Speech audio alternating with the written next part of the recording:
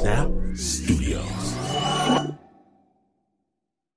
This episode is brought to you by Progressive Insurance. What if comparing car insurance rates was as easy as putting on your favorite podcast? With Progressive, it is. Just visit the Progressive website to quote with all the coverages you want. You'll see Progressive's direct rate, then their tool will provide options from other companies so you can compare. All you need to do is choose the rate and coverage you like. Quote today at Progressive.com to join the over 28 million drivers who trust Progressive. Progressive Casualty Insurance Company and Affiliates. Comparison rates not available in all states or situations. Prices vary based on how you buy. Support for Snap Judgment comes from Odoo. What is Odoo? Well, Odoo is an all-in-one management software with apps for every business need. Odoo has apps for CRM, accounting, sales, HR, inventory, manufacturing, and everything in between. And they're all in one easy-to-use software. And the best part about Odoo? All Odoo apps are integrated, helping you get things done faster and more efficiently. So when you think about business, think Odoo. To learn more, visit odoo.com/snap. That's odoo.com/snap. When I was a kid, I spent most afternoons riding a flying ostrich around, trying to knock other people off their flying ostriches with my lance, while occasionally stopping to pick up eggs. And of course, there was a pterodactyl that would occasionally show up and attempt to crash me out of the sky. He could try, but I had that pterodactyl's number. Still, it was dangerous work, not for the faint-hearted. And I was good, very, very good, a champion of the realm good. No one could beat me. No one could take me. Not for the high score anyway, but every once in a while, some clown did manage to briefly unseat me from my flying ostrich, resulting in my temporary absence from the action. For a brief moment in time, I was no more. Kind of backstage, being less, body less. And I always loved this part, because then a brand new me generated itself on another part of the playing field. No scars, no hurts, no pains. My trusty steed and I would leap back into the air, rejoin the fray, find the maggot who knocked us out of the sky, and extract sweet revenge. I loved playing Joust. I loved it. My favorite video game by far, and I always wondered what it would be like if there really was a backstage, a place where you come back from, a reset in real life. Well, today on Snap Judgment, we're going to find out if such a thing exists. From WNYC and Snap Judgment's underground lair, we proudly present Respawn. Amazing stories from real people who start over again. My name is Glenn Washington. You can beat the unbeatable flying pterodactyl just by pointing your lance in its direction if you know what you're doing. When you're listening, just Snap Judgment. We begin, and we are so excited to present a story adapted from the podcast Darknet Diaries. It's a day in the life of one teenager who goes by the name of Finn. And it turns out not to be just any other day, and the boy's real name isn't even Finn. Listeners, please note, this piece does contain some explicit language.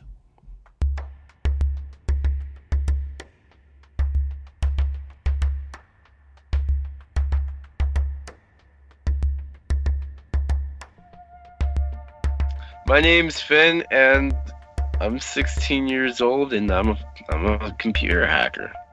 I do not look like your stereotypical African American, I'd say. from obviously the way I talk to the way I dress. I mean, I'm wearing Naruto socks right now, so. But I'm pretty sure one day I'll probably show my face. Finn won't show his face because of something he did during his first year in high school. For him, that first year was a major transition. He'd been to private schools, he'd been homeschooled, but he'd never attended a public school.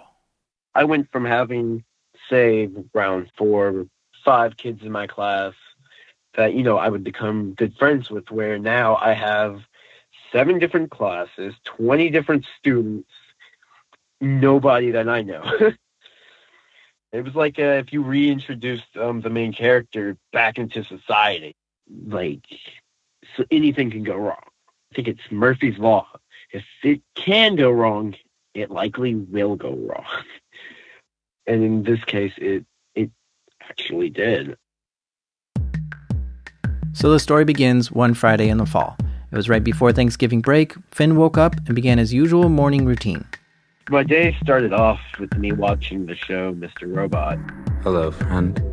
Finn's on the bus, watching Mr. Robot on his tablet. I watched it before, after school. It was, back then, Mr. Robot was like the coolest thing to me. Was there a certain character you connected to in Mr. Robot? I would say Elliot the most, dealing with loneliness. The main character in Mr. Robot, this guy Elliot, is an introverted computer hacker in a dark hoodie. He tries to save the world from corporate greed. He also talks to a voice in his head.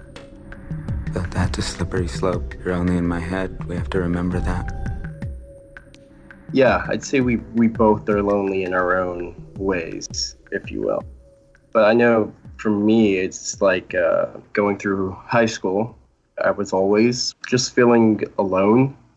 I always stuck to myself, never really talked to anyone. Finn gets to school, throws his tablet in his backpack, and heads to class. My first period was my computer class. I was failing my computer class, ironically. My second period was math, and Lord God, did I hate that period. Third period is health. So I'm sitting in that class and we're watching this video called Supersize Me. Guy eats McDonald's. I'm not into seeing a guy eat. That's kind of weird. And I got super bored super quick. So I whip out my tablet. This was a $52 tablet from Walmart. I would compare it to your average Script Kitties tablet. It had an anonymous wallpaper. The apps on it were from this app, I think Bugtroid. It was an app that had a bunch of the apps used for penetration testing. The app on his tablet is a toolkit for finding weaknesses in a network. There was another guy who was also a hacker, and we both came up with the goal of finding the Wi-Fi password. So while Supersize Me is playing, Finn and his friends start exploring the school's network. There's 2 Wi-Fi networks. So you have the BYOD, which is the bring your own device policy. And then you have the Wi-Fi that was only for the teachers. So you were able to see what they had downloaded, what they were holding on their computer, the certain drives and stuff like that. As Finn skims through the files, one specific server catches his eye. I was definitely curious as to why was this particular server open. As a 14-year-old, I'm like, this isn't right. This shouldn't be open like this. That's when I'd started, I guess what I like to call my Hulk mode. Hulk mode. So I went around just looking for any and everything, and if something looked interesting, I was saving it. So what I would do is I would get the folder and open Google Drive on like the browser, and I would copy and paste the files into there. That way there was no paper trail of me actually downloading the files. So Finn downloads a bunch of files from this shared folder, and that shared folder happened to be the principal's computer. I didn't know the guy was the principal at first. I thought there's nothing interesting in this, but I guess I still will take a look. And so I'm scrolling down about 180 files. Finn finds a copy of the principal's hunting license, his driver's license, and a bunch of the student and faculty information. And I'm like, okay, that's what more is there? Like, there has to be more than this. So I'm at the bottom of the page, and there's this little Word document file titled Passwords. Immediately, I facepalm myself, because I was quite ashamed that this is what it had came to, that someone was saving passwords not only in a Word document, but it was unprotected and it was obviously labeled. So I opened the file. I see at the bottom of the text document, he has a Twitter password. So you've seen Mr. Robot. I would say it's more like the moments where Elliot's kind of like talking to himself. Please tell me you're seeing this too. So I'm in that phrase where I'm like, okay, I've got two options that I can do here. I could go to whoever I can even think of, report this, or I can have a little fun.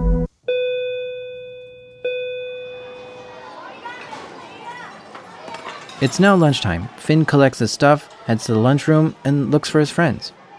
So I'm sitting at lunch with my buddies. You know, I'm still thinking about this passwords folder. Because at this point, it's itching my brain. It's like, come on, dude. Like, do something. So I'm like, all right, let's just see if he really is this dumb. I go through the list of passwords. So I try the first one on his Twitter, doesn't work. Try the second one on Twitter, doesn't work. And so I make it to, I guess, the 11th one. And I'm like, if this doesn't work, then shoot, the guy's unhackable. So I enter it in, not expecting anything to happen. I look up and my friends are joking. And then I look back down at my tablet, and all I see is, Twitter would like to use your location. Do you want to allow this? All the noise around me just stopped. Oh, this worked. What do I do? I've never really made it this far. Like, I made deface pages. I didn't get into the website. So this was the first time that I had, like, really, like, got into something. I'm, like, at a crossroads. So I'm, like, super excited. But at the same time, I'm, like, super worried. And it all kind of hit me. It was like, yo, I could go to jail for this. And that's where hell breaks loose. Finn starts posting stuff on the principal's Twitter account and then quickly deletes it right after his friends see it. So I would post something like, God bless the KKK or something edgy, and then quickly delete it, and they were just laughing. Mind you, the principal is, no joke, two steps away from us, sitting at a table. So everyone was like, dude, you've got some, like, balls. My little kid self comes out again. He's like, hell yeah. I'm like, I want to see how far I could really take this. Do I have balls still? Next, I'm like, what if I went to the website? So I went to that school's official main webpage. I had first scanned the page using this app called Admin Panel Finder. It looks for stereotypical admin page login.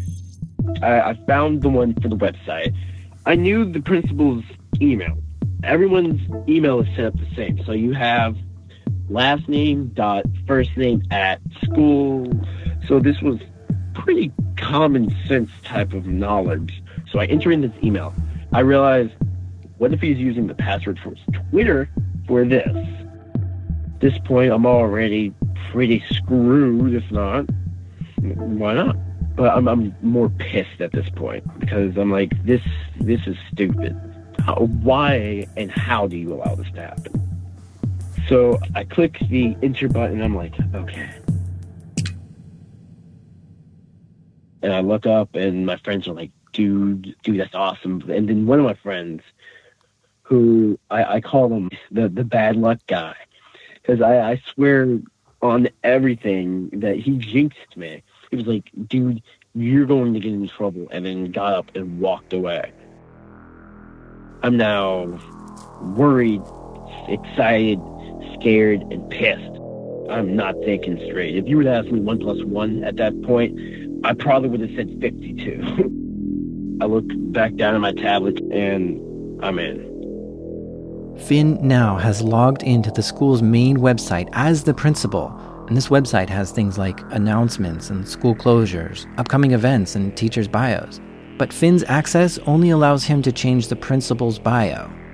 So I'm like, now, like, just everyone, man. I wiped everything. So his picture, that was deleted off this website. His biography, that was deleted. His email, gone. His phone number, gone. Anything associated with him was gone.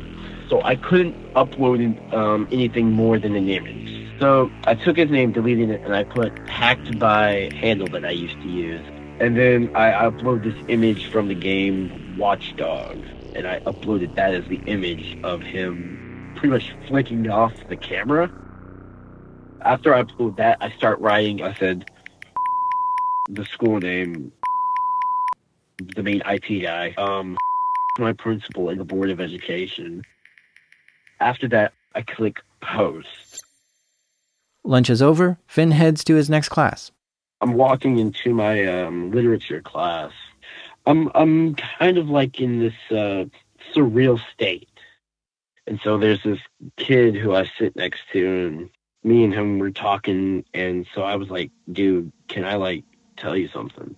And he was like, yeah, what's up? And so I showed him the school website, and he was like, dude, did you do that? I'm like, yeah.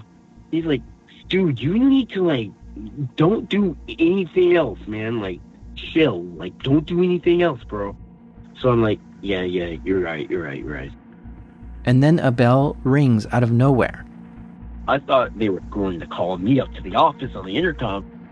So, like, everything is going off in my head. I'm like, I don't know what to do. Like, what? But it turns out to be just the second lunch bell, which might have been a wake-up call.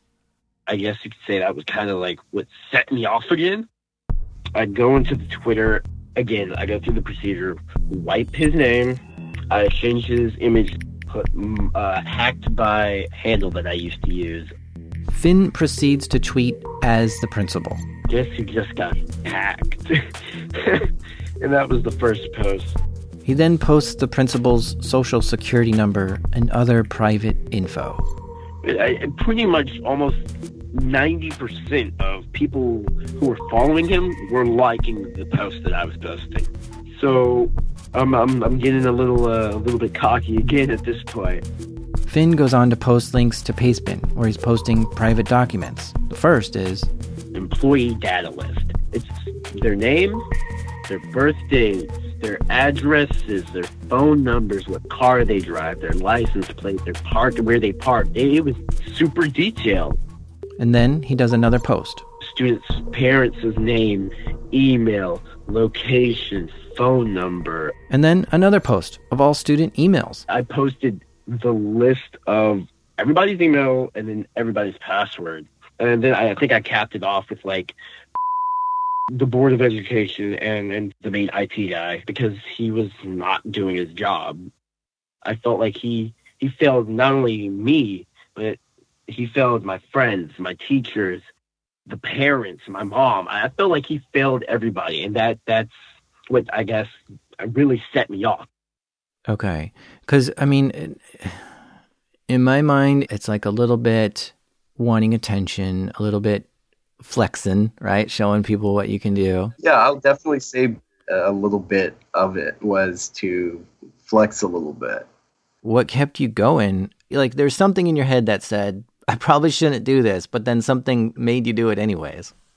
That's a very simple answer. It was the adrenaline. It was the excitement. It broke my day-to-day norm. And somehow, this whole time, Finn's teacher doesn't notice he's on his tablet. Because I was in the back of the classroom, mind you, so she has to pay attention to 20 other students, it's another reason I hate public school. My friend, the guy I was talking to, he's like, dude, put the tablet up. Okay, I'm done. So I put the tablet in my bag, and at that point, we're pretty much near the end of literature class.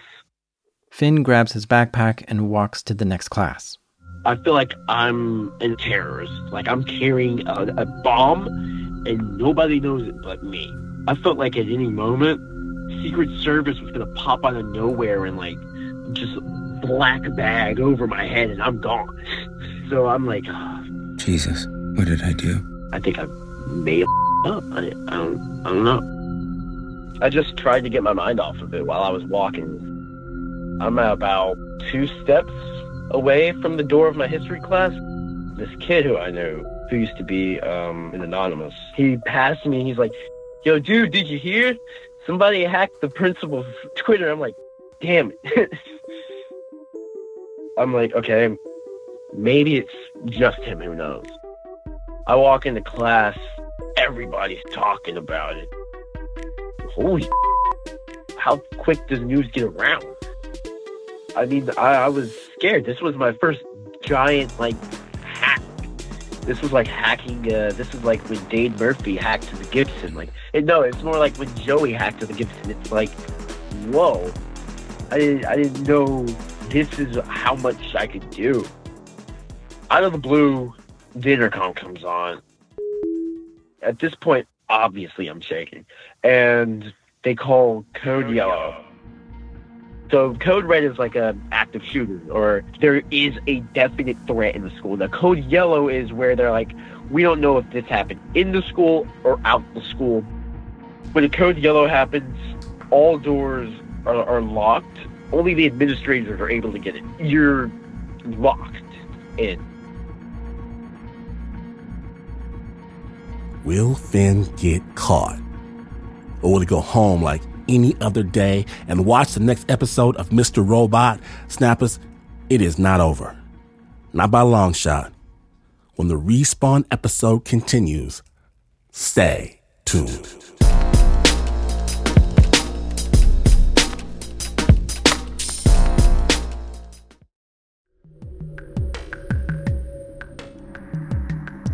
When we left, Finn had hacked into a school computer network, and he didn't stop there. He doxed the principal, the teachers, his fellow students, their parents, and now the entire school is on lockdown. They call Code Yellow. When the Code Yellow happens, all doors are locked. Only the administrators are able to get it. You're locked in, pretty much. So I'm like, okay, maybe it's not me. Maybe some idiot called in a bomb threat. And at that point, I hear the doors of the main building open. I hear a cop radio. The principal's like super pissed. He's pissed, sad, confused. I could see where he was coming from. I guess you could say I felt his emotion. So they're trying to calm him down. They go through one of the classrooms. You don't hear nothing. It's dead silent for 5 minutes.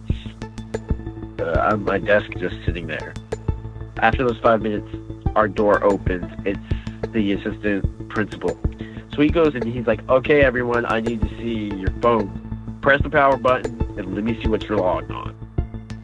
So he goes through everyone on the right side, and I'm now like, I'm on panic mode. I probably looked like a crackhead. I'm like visibly shaken. If he sees that I have my tablet on my desk, he's going to want to check it.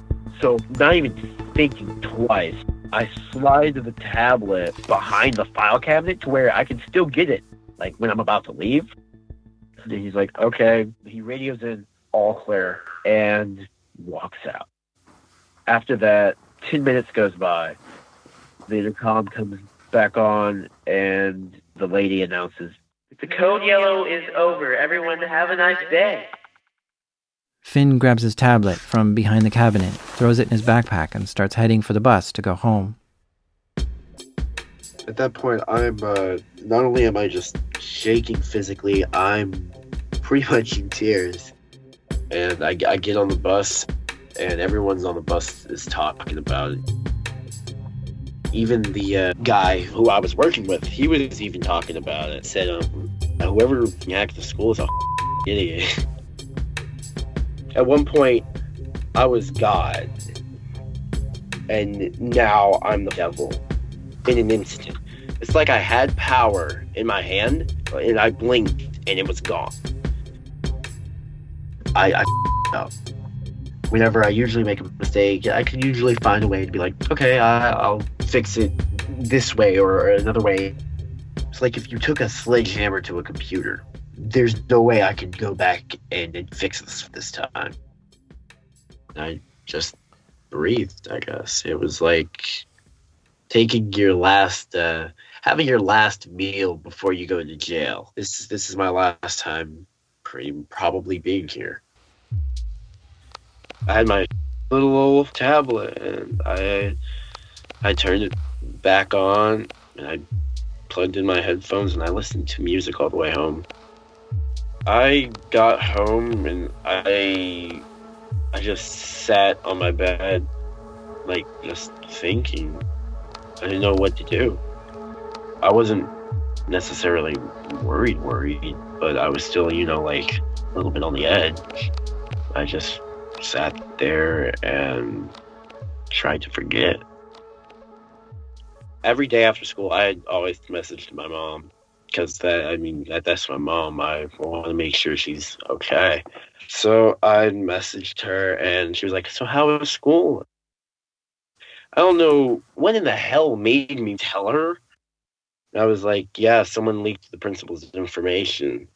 I asked him, "Did you have any involvement in it?" I don't know what made me ask him that, but I did. And that's Finn's mother. Of course, at that time, he lied to me. And I think that's when she knew that, yeah, he did something. And he's not telling me. And the school called me and asked me, could I bring Finn's tablet to the school? And so I did, because Finn had told me that he had no involvement in the situation. So she came into my room. She was like, "Hey, where's your tablet?" And I was like, "Oh, it's right here." She was like, "I need to see it for a little bit." And so I said, "Okay." I thought maybe she needs to do something. I didn't think too much of it. Finn's mom took the tablet to school, and that's when they told her about the hack. I stayed at the school while they did their little investigation, trying to figure out if this was actually the tablet that had done it. It had a code on it, so I had to call Finn and ask him what was the code. If I had known, I would have definitely wiped my tablet before giving it to her. So the code that I had given her was to the tablet's safe mode. So Finn gave us some kind of mix-up code. I was there for 3 hours. After 3 hours, the school does determine the tablet was used in this hack because of a matching MAC address. I had mixed emotions. One, my kid did this. Like, are you sure we're talking about the same kid? And then the other part of me was, wow, like, he did this. I didn't understand why he had done it, because it didn't make sense. You would have thought that maybe something would have happened that would have triggered this event. Maybe, like, he got in trouble at school, went to the principal's office, something of that nature. But none of that had happened prior to this incident. So Finn's mom drives home and has a talk with her son. Yes. Yes. We're just going to go with that. Yes. We talked. I'm sitting in her room. My stepdad's in there. He really didn't have no reason why he did what he did. And I think that was the hardest part, was trying to understand why and not getting a why. That was the first time I think I've ever really seen my mom cry. I would get hit with a nuclear bomb for my mom. I would die for her. But I'd hurt her. And I didn't want to ever feel that again. We talked. I can't even remember what we talked about. A few minutes go by. 2 cops enter the house. Your heart drops because you know that it's something, because you just left the school and you're wondering, like, dang, how they get them here so fast? That was number one. And then number 2 is like, are they going to take my child out of my house right now? And then as a parent, there's nothing I could do right now in this moment to fix it. There's nothing I can do to protect him from this moment. I was just like, shoot, this happened way too damn quick. At least let me have some time to think, at least. I was worried not about going to jail, but how my brothers and sisters would be affected by seeing me go to jail. So at the time, I was also on the phone with my parents. And then my mom was like, hey, y'all need to stop talking to them. You need to get a lawyer. So at that time, I had to tell them that we no longer could talk to them. And of course, they didn't like that, but they knew that they had to go because they weren't there with any warrants of arrest. And the cops leave. Now I'm in panic mode. And I knew that this was about to be bad. I didn't realize at that time how bad it was about to get, but I knew it was bad. By 10 p.m. that night, the school's website was back to normal and the tweets were deleted. But there were a lot of views to that private information that was posted, so it's impossible to know how many copies were made and who had it. That weekend, the family found a lawyer, and police asked Finn's mom to bring him down to the station. The police took his fingerprints and a mugshot and let him go home. I was suspended. I was not to come back at all. I couldn't even be within 50 feet of a school computer. The school suspended him permanently and informed the family that they would be taking him to court. He now had to go to an alternative school, a place that kids with behavioral problems or who have gotten into trouble can still go to for an education. But all of Finn's friends were afraid to talk to him. Yeah, pretty much. I was on everyone's blacklist. I wouldn't even wish it on my own worst enemy. It sucks when one day you're laughing with these people, you're talking to them, and then it seems like they don't know you. So now with this new supervillain persona labeled on me, nobody wanted to associate with me. It was back to square one again. A year goes by, my lawyer calls, hey, have you gotten a letter? No, I haven't gotten a letter. We thought it was over with. We thought, nothing's going to come of it because they had told us juvenile court doesn't take this long to process cases. Another year comes and goes by. I come home one day after school, and my sister comes in with this paper. She's like, this is for you. And I open it, and it's a court summoning. And I'm like, 2 years, and they're now wanting to send me to jail? I was prepared on day one. Why 2 years? So I called my mom. You could tell in his voice, like his heart just sunk. And so did mine. I was scared, like, why wait so long? He was actually doing very good at the alternative school. Like, he's passing all of his classes. He had gotten a job. All on his own. He was just doing so much better. The court date comes. Finn and his mom and his lawyer sit on one side of the courtroom. On the other side was the principal, district attorney, and some members of the Board of Education. From what was said in the court, apparently in my county, I'm the first person to ever been there for computer hacking. Finn pled guilty, and the judge convicted him of a felony. He didn't have to serve time because of the fact that in that time, the 2 years, he had gotten a job, maintained that job. They didn't want to interfere with him being productive. I have to pay restitution, which is $1,300. I had 6 months that I could not be on social media. every time I'm on the internet, I have to be supervised. Honestly, you would think as a parent that I would be relieved and happy and like, okay, he didn't serve jail time. But part of me still feels like maybe he should have served a weekend, just because you need to feel it in order to know that this is a real consequence. I wouldn't say I felt bad, because that would imply that I feel bad about the entire thing, I feel like. The principal, of course, is livid because he wanted him to serve jail time. So I did apologize for bringing him into the situation, but I didn't necessarily apologize for the hack. Do you think it was a success, the hack? I'd say yeah. I mean, it did what it was supposed to do, which was bring attention to these security holes and make the IT department more aware that their systems were open. Schools are vulnerable just as much as companies are, too. If you wouldn't want Facebook to be releasing your data, why would you want public schools to be doing the same? But when you put everyone else's info out there, like, did everyone else deserve to get exposed? Looking back on it now, being older and a little bit wiser, no. I think that's probably my biggest regret, is bringing innocent people into it. So it's one thing I definitely don't think I should have done. That hack pretty much made me into who I am today, a computer hacker who's constantly looking for companies who will give him at least an internship to do the thing that he loves the most. Because honestly, I don't want to be the black hat. I don't want to be that guy who's always on the bad side of the spectrum. I want to be the good guy. You don't want to be black hat, but you still are kind of gray hat. And even some of the stuff I'm seeing with you online, some of the conversations on Twitter seem to be weird. Should I be worried about you? Like, are you still doing things that are not smart or that are illegal perhaps, or just dumb things online?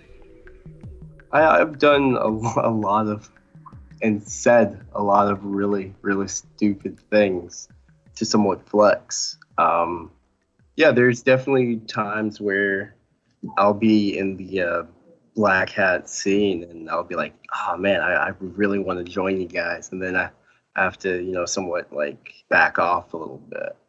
And what is it that stops you from joining in? It's just the thought that I kind of got off really, really lucky. So it's just thinking like, if I mess up once, it could be fully game over. So just trying not to make that mistake again.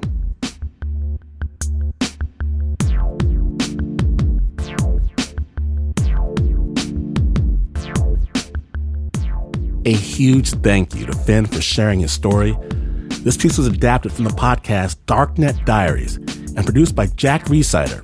Found online at darknetdiaries.com. We highly recommend this podcast. You can find a link to the full story. It's called Finn. It'll be on our website at snapjudgment.org. The original score was by Renzo Gorio. It was produced by Jack Rhysider with assistance from Nancy Lopez. When we come back, a doctor has to share some news with a patient's family. News that turns out to be completely wrong. Stay tuned.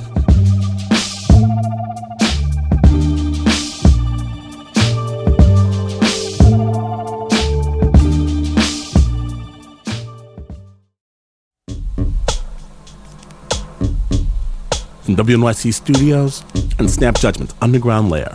Welcome back to Snap Judgment, the Respawn episode. Amazing stories from real people who get to press some sort of do-over button. And now, we're going to enter the world of medicine to present a story from the podcast Nocturnus. We're going to go live on stage to hear the doctor take us inside a hospital emergency room.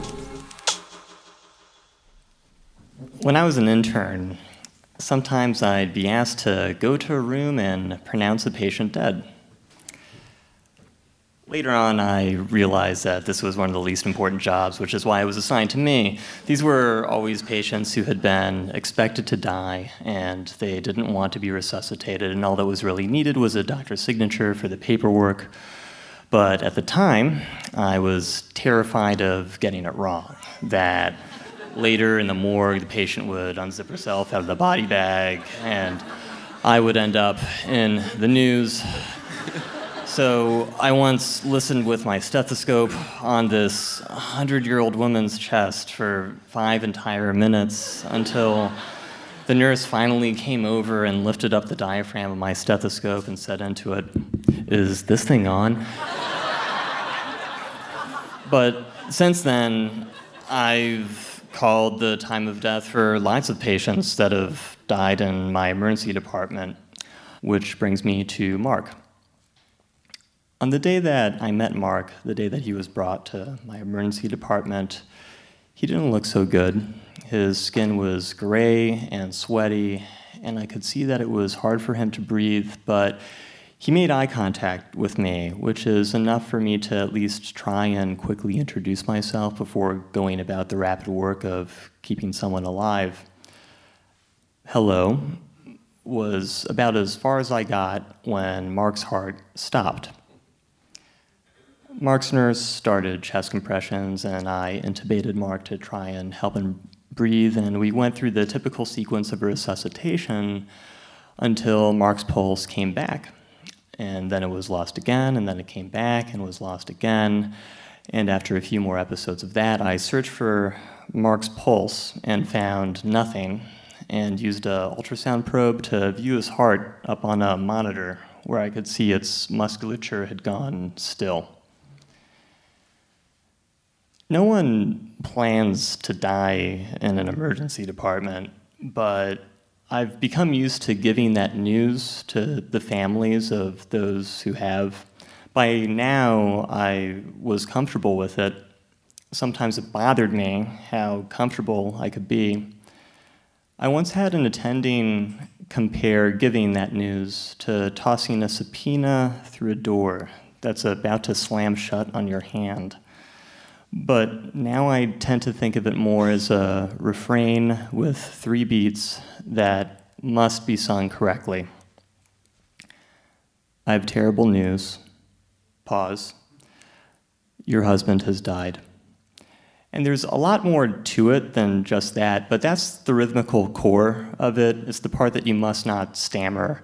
And that's what I told Mark's wife, Samantha, when she arrived. I led Samantha down to Mark's room where he lay, and I pulled up a chair for her, and I stood beside her while she cried, and then I waited for a calm moment to excuse myself from the room, and while I was waiting, my attention wandered up to the clock, and I calculated the hours I had left in my shift and thought about what I might make for dinner at home when I got there, and that was around when Mark gently extended his neck as if reaching for the surface of a lake. "What's that?" Samantha asked me.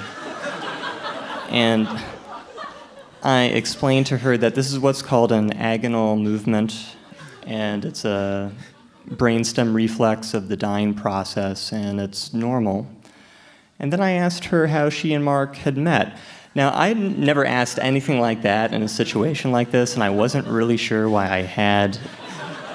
Maybe it was to help Samantha remember Mark differently from how he looked now, and maybe it was also to distract Samantha while I quietly reached my fingers down to Mark's wrist, where I now felt a weak and slow but undeniable pulse.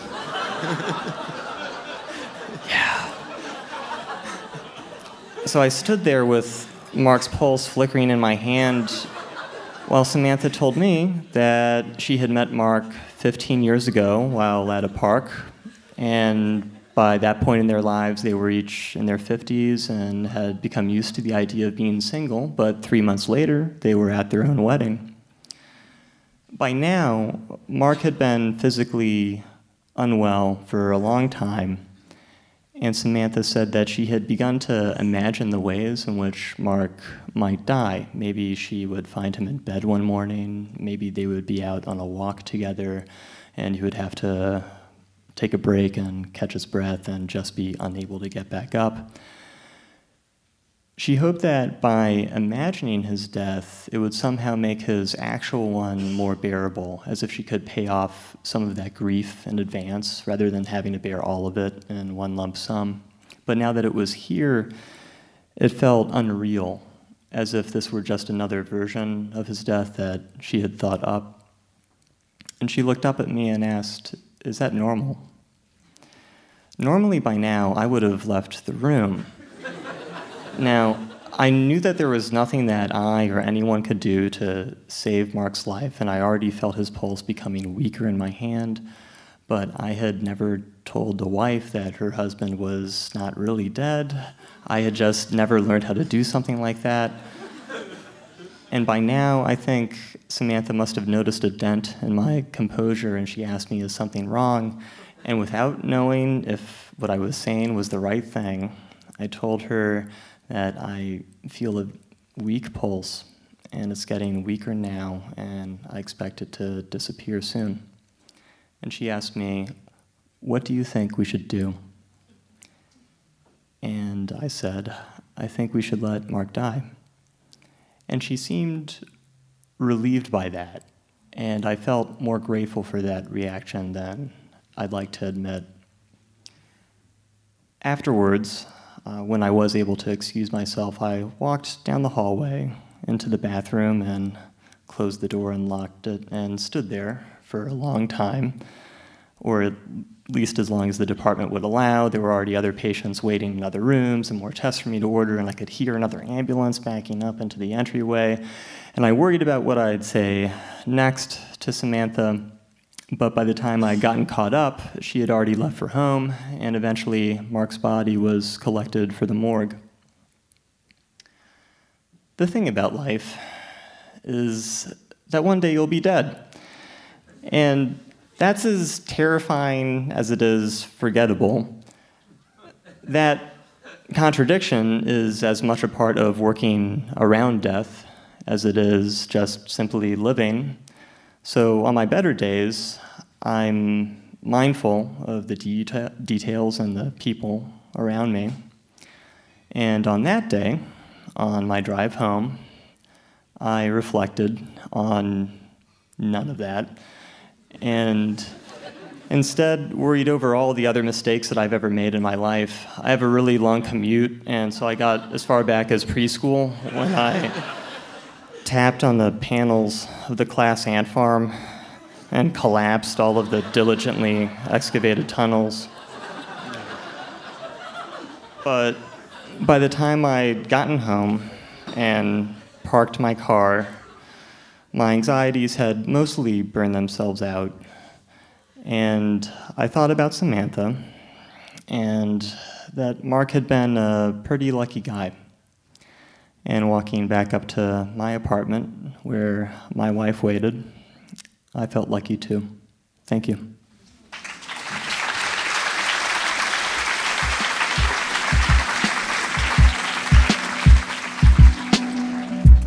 That story is performed live in San Francisco at the medical storytelling show, The Nocturnist.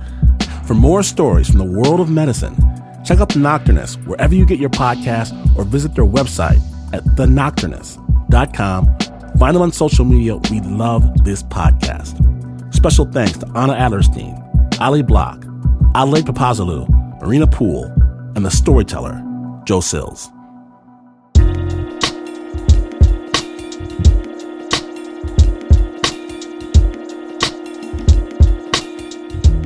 Oh yes, you can get your own Respawn moment if you missed even a minute of this show. The whole program, it awaits your listening pleasure. That's right. Get the Snap Judgment podcast wherever you get your podcast on your phone device thingy, snapjudgment.org. Let somebody know. More storytelling than you can shake your fist at. Snap Judgment to the ORG. Snap is brought to you by the team that never runs out of lives. Hit the reset button if you would for the Uber producer, Mr. Mark Ristich, Anna Sussman, Nancy Lopez, Renzo Gorio, Sheena Sheely, Liz Mack, Eliza Smith, Taylor Cott, Marissa Dodge, Flo Wiley, Renzo Gorio, Pat Mesiti-Miller, Leon Morimoto, Nika Singh, and John Facile. You might see it scroll across the screen that this is not the news.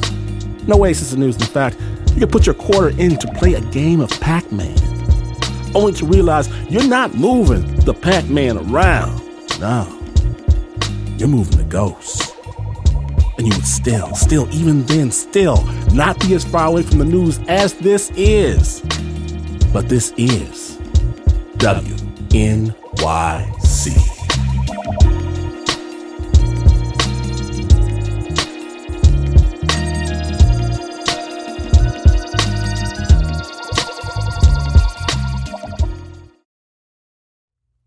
Support for Snap Judgment comes from Odoo.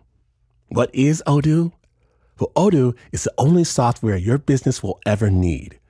Featuring a suite of integrated business applications, Odoo connects your business operations together so you can get more done in less time. Odoo has apps for everything: CRM, accounting, sales, HR, inventory, marketing, manufacturing, you name it. Odoo's got it. To learn more, visit odoo.com/snap. That's ODOO.com/snap.